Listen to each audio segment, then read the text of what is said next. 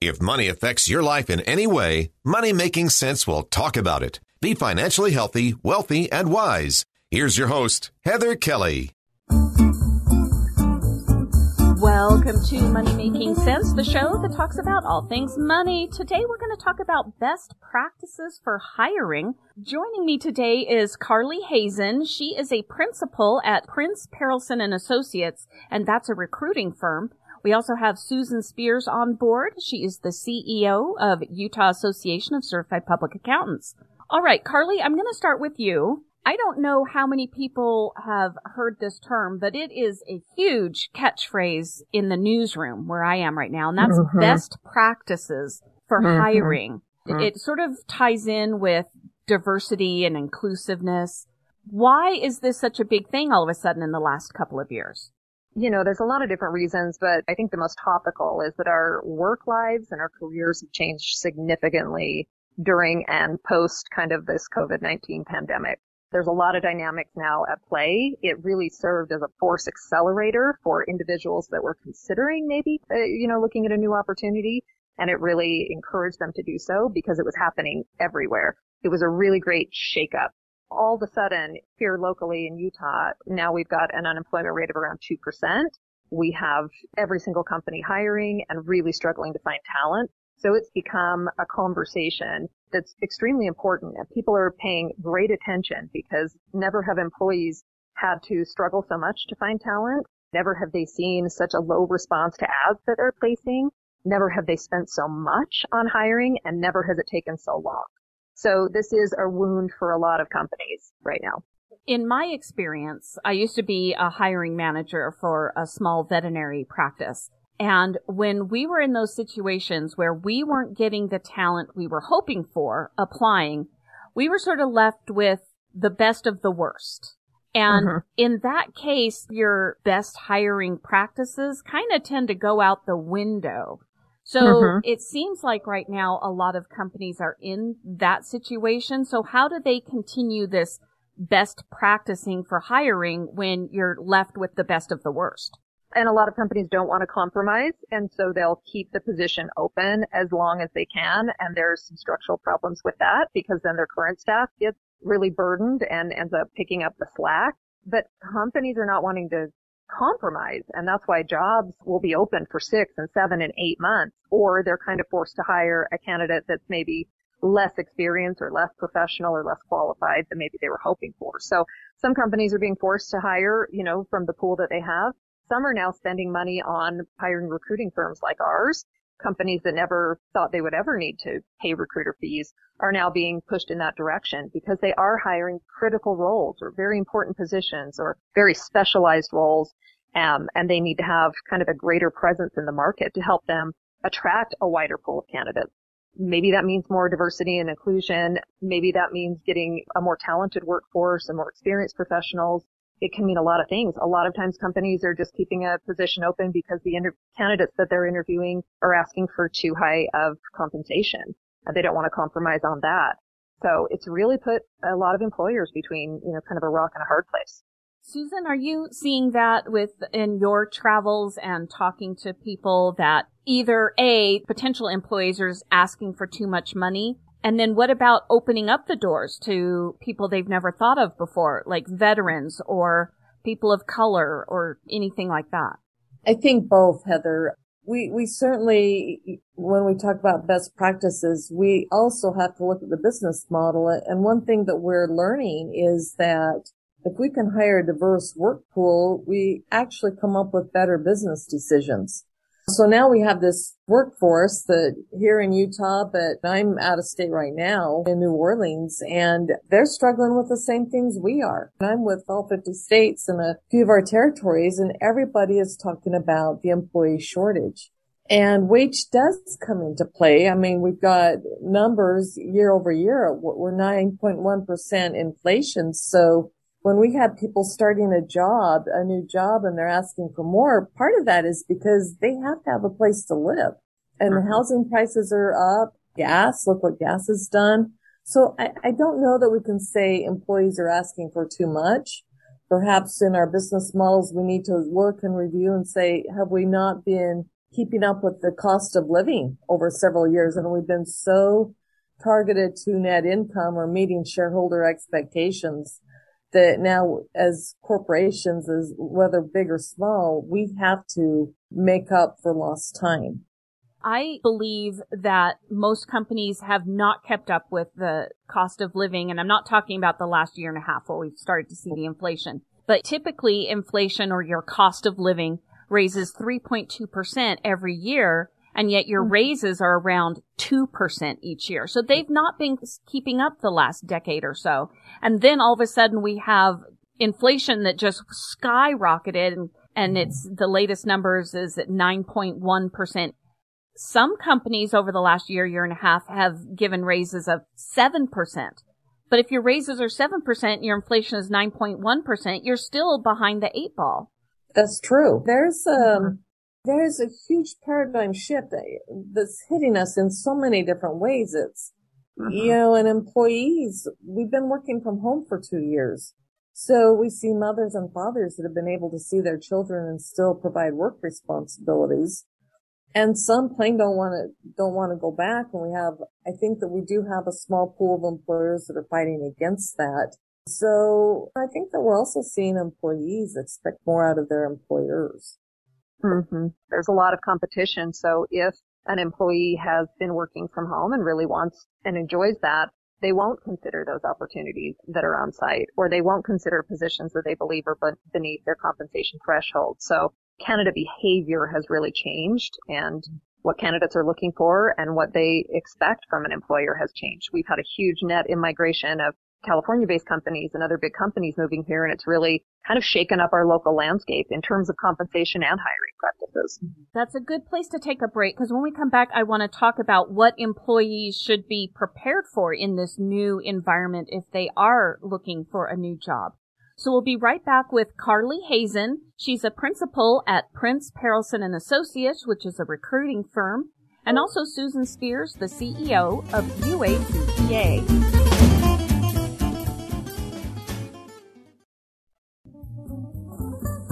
Welcome back to Money Making Sense, the show that if it affects your life in any way money-wise, we're talking about it. Today we're talking about best practices for hiring, not only from the company standpoint, but if you are looking for a job, if you're still searching for the job or career, the landscape has changed a bit when it comes to interviewing and what companies are looking for. Joining me today is Carly Hazen. She is with a recruiting firm called Prince Perelson and Associates. And we also have Susan Spears, who is the CEO of UACPA. Carly, I want to go back to employees. If they're looking for a job, they do have a little bit more flexibility in asking for certain things, or they could discover that they don't want to go back into the office because they have been working at home all this time. And so they're starting to ask for things that I personally never would have thought of even 5 years ago. It has. We've seen a big change in candidate behavior. And, you'd hear catchphrases during the pandemic all the time that employees were starting to care more about how their life feels as opposed to how it looks. Titles became less important. The type of company and, whether or not they were a global company or publicly traded company, things started to become very real and very personal. So there was a significant push for greater work-life balance that we've now seen coming out of this pandemic, and a huge focus on better personal well-being, emphasis on benefits, emphasis on enjoyment, emphasis on diversity, emphasis on growth potential, and the ability to be mentored by individuals who are experienced and whom others respect. So we've seen a lot of this kind of inward-facing out type of paradigm shift, and it's been really interesting because not everyone's looking for the same thing. When we have our in-depth interviews with candidates, they become very personalized conversations, and people want a job that works for them. And some people, this doesn't always come back to income. Some people will take a pay cut or a lateral move in order to achieve maybe greater work-life balance, or a position that doesn't stress them out so much or push them to work as many hours, that really does increase their personal well-being. People started working from home. They started to see their families more. They started to get out a little bit more, take the dog for a walk. And a lot of people have been extremely reluctant to completely give that up. that works for what we would consider a white collar jobs, but a huge portion of our economy runs on manufacturing and restaurant and hotels. And you can't check in a guest at a hotel from your house. You have to actually be there in person. So is that why the restaurant industry, hotels are having such a hard time finding employees? The service industry has suffered dramatically because of this, because of the push for remote work and because of their inability sometimes to compete with competitive wages and, an extreme diverse benefits offering that some of these companies do. A lot of people left the service industry and started doing customer service or working in call centers or working for large tech companies. But we're seeing a shift back, and I would say, too, that there's other things that companies can offer because, again, if you're providing growth potential, if you're providing significant training, if you're fast-tracking candidates to get into management, if you're offering maybe a great deal of health and wellness benefits, there are other offerings that you can offer. It's not just about the remote workforce. It's really about providing employees with a really great experience, a great place to work, surrounded by peers that they like and respect, and the ability to grow your career within a company. Some of our largest clients are small, medium, and large manufacturing companies, and they've still been able to hire and retain really incredible employees. Some employees in the manufacturing sector never left and never worked a day from home. They're still used to that, but they are looking for increased wages and better place to work, maybe a better environment, and maybe more of an opportunity to grow their career without having to leave their job to do it. Susan, I still am struggling with if pretty much every industry is struggling to find employees, where did they all go? I would understand if you had 2 openings at some company and 30 applications, but pretty much every single person I talk to in every single industry, they're like, we can't find anybody for any of these openings. And maybe they just mean qualified employees. But if everybody is hired, but there's still tons of openings, where did everybody go? We didn't have this problem 3 years ago. Well, I think a couple things. I'll dovetail a little bit on what Carly said.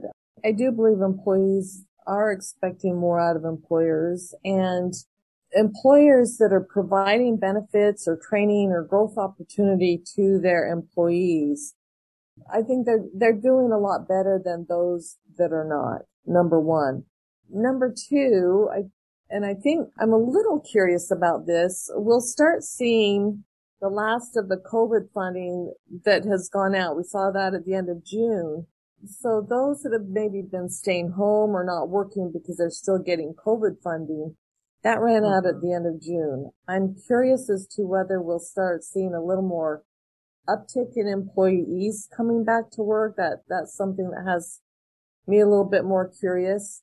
We also saw employees on their own, if they were laid off and not given opportunity to come back to work for whatever reason, service industry, especially as we look at hotels and restaurants, that went on and got different training. And so perhaps they're no longer interested in coming back into hospitality and food service industries.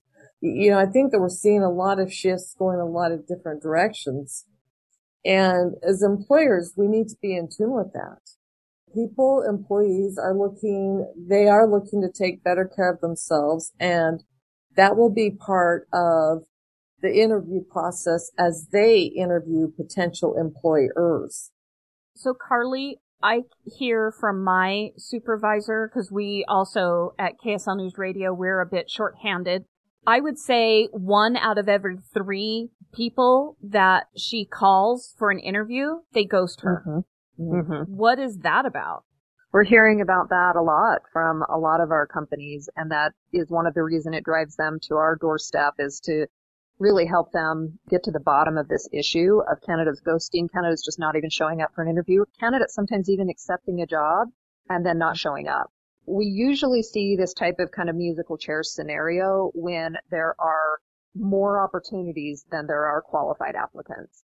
And what happens is candidates start to feel like they have an abundance of options, because they do, and they're being called by a lot of recruiters.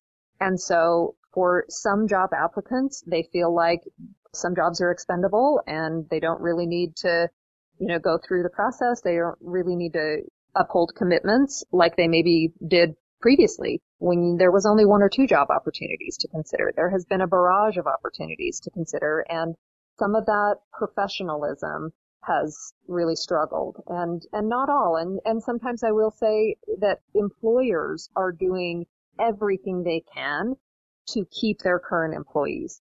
We have seen triple the counteroffers that we've typically seen in the marketplace. When a candidate goes to give notice, the employer is not only offering them more money to stay, but advanced opportunities and every other Friday off and a sign-on bonus and some tuition reimbursement. Employers are getting incredibly creative because when you have a valuable employee that you know will be hard to replace, companies are doing everything they can. So that's created a bit of a rocking industry because candidates will take a counteroffer, sometimes not always follow through. They'll just decide to stay where they're at and not show up to the interview because their employer already found out that they might be looking and compelled them to stay. We need to take one more break. When we come back, we'll try to tie the two together and discuss what the employee, if they don't ghost an interview and actually show up, what should they expect? We'll be right back with Susan Spears. She is the CEO of Utah Association of CPAs, and also Carly Hazen. She is from a recruiting firm called Pierce, Harrelson and Associates.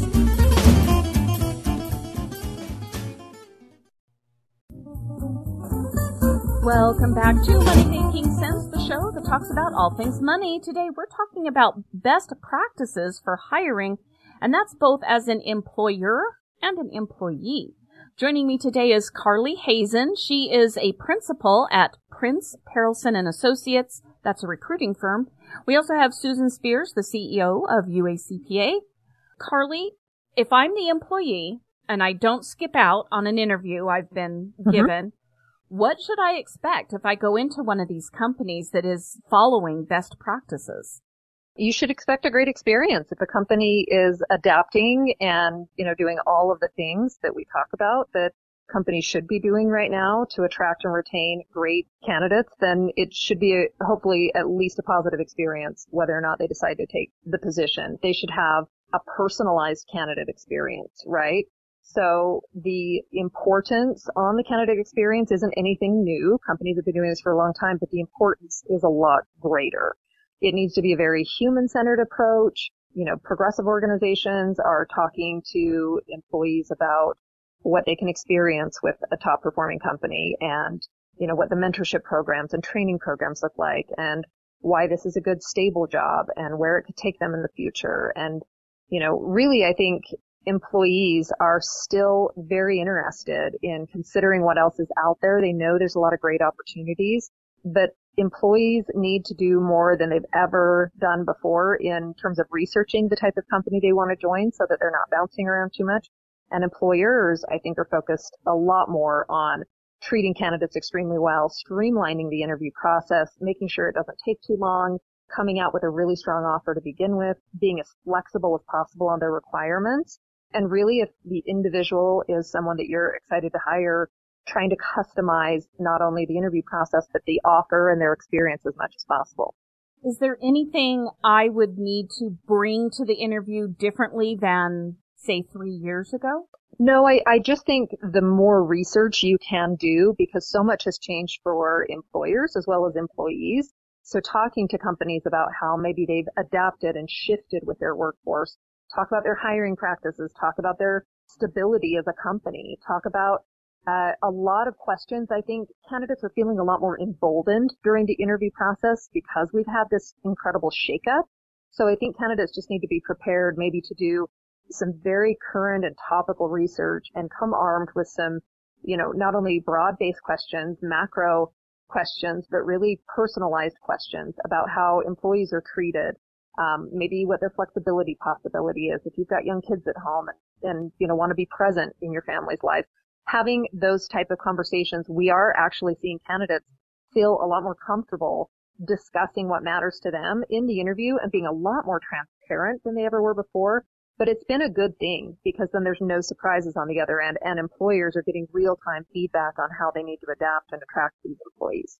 So I am a manager of a company, and I am not changing the way I've hired people for the last 5 years.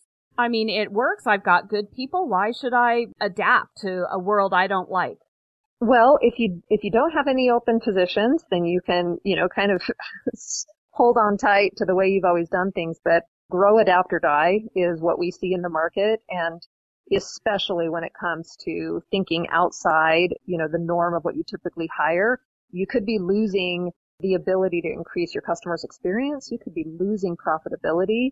It's not just about kind of maintaining the status quo. It's if you're not growing, if you're not adapting, if you're not looking at things a new way, eventually you will start sliding backwards, because new schools of thought are out there, and it really does matter, and it really does make a tremendous difference, not only to your internal employees, but the customers that you're potentially serving.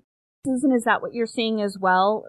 Yes, absolutely, yes. There are people out there, employers that are very stubborn. They want to keep things the way they are. There's still a thought out there that, things will go back to normal. This remote workforce isn't going to work. This hybrid, it's just not efficient.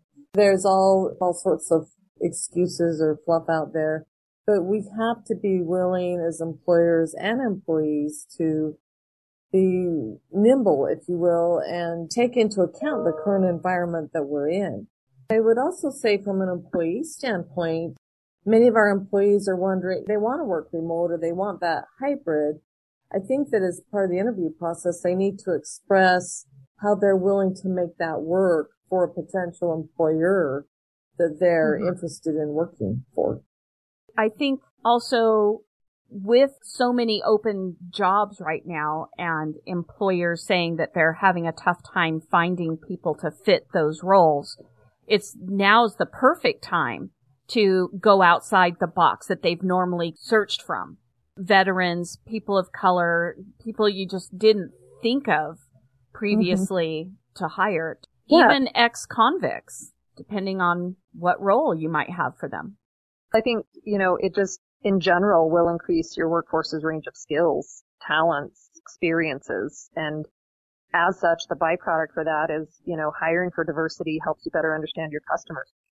The more diverse your workforce is, the greater chances are that your employees are able to cater to a really wide range of individual customer needs. It just helps you keep a pulse on that. And, McKinsey throws out a lot of really incredible data on how it can grow your talent pool, and it improves employee happiness and productivity and retention and innovation and creative abilities. But at the end of the day, it's also a very profitable decision. Companies that have, gender diversity, ethnic and cultural diversity, these are the companies that are not only surviving these crazy times, but they're thriving. And if there is talk of a recession, it's going to be these companies that are able to still do quite well and retain their staff and keep things moving forward because they've got a very nimble and adaptable and very diverse workforce. Any last words, Susan?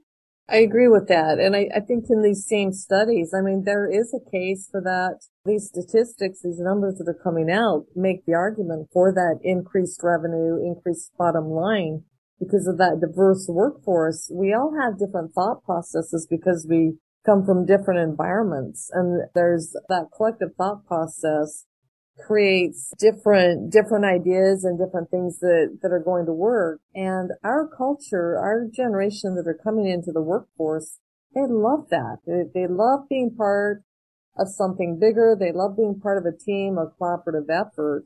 And with technology and with the different challenges that we've had the last couple of years, why not? Why not taking these things these new technologies and create that diversity and create bigger and better opportunities, not only for our employees, but for our organizations. I think what I've taken away from that is companies need to adapt to this changing workplace that we have now, be willing to offer remote or partially remote work if that will work for both the company and the employee. And the potential employee needs to state that up front. Hey, I would like to work remotely from home once I'm trained and I've been mentored and I understand the job, then get me to go back home. I think that's huge. And bringing in more diversity, because the people that have a diverse outlook from yourself can attract customers with their outlook not just your outlook. And that's what you're talking about, is increasing the bottom line. Mm-hmm. Absolutely. Well, thank you so much, Carly Hazen. You are from Prince Perelson and Associates. That's a recruiting firm. And also Susan Spears, the CEO of UACPA. Thanks for listening. You can email me with any questions or topics you want to hear about at hkelly@ksl.com. That's HKELLY@ksl.com. And because this is Money Making Sense, you can subscribe for free on Spotify, Overcast, Apple Podcasts, anywhere you listen to your favorite podcast, and you'll never miss another episode. Thanks for being a Money Making Sense listener. Follow your common sense on the social media. Money Making Sense on Facebook, Twitter, and Instagram.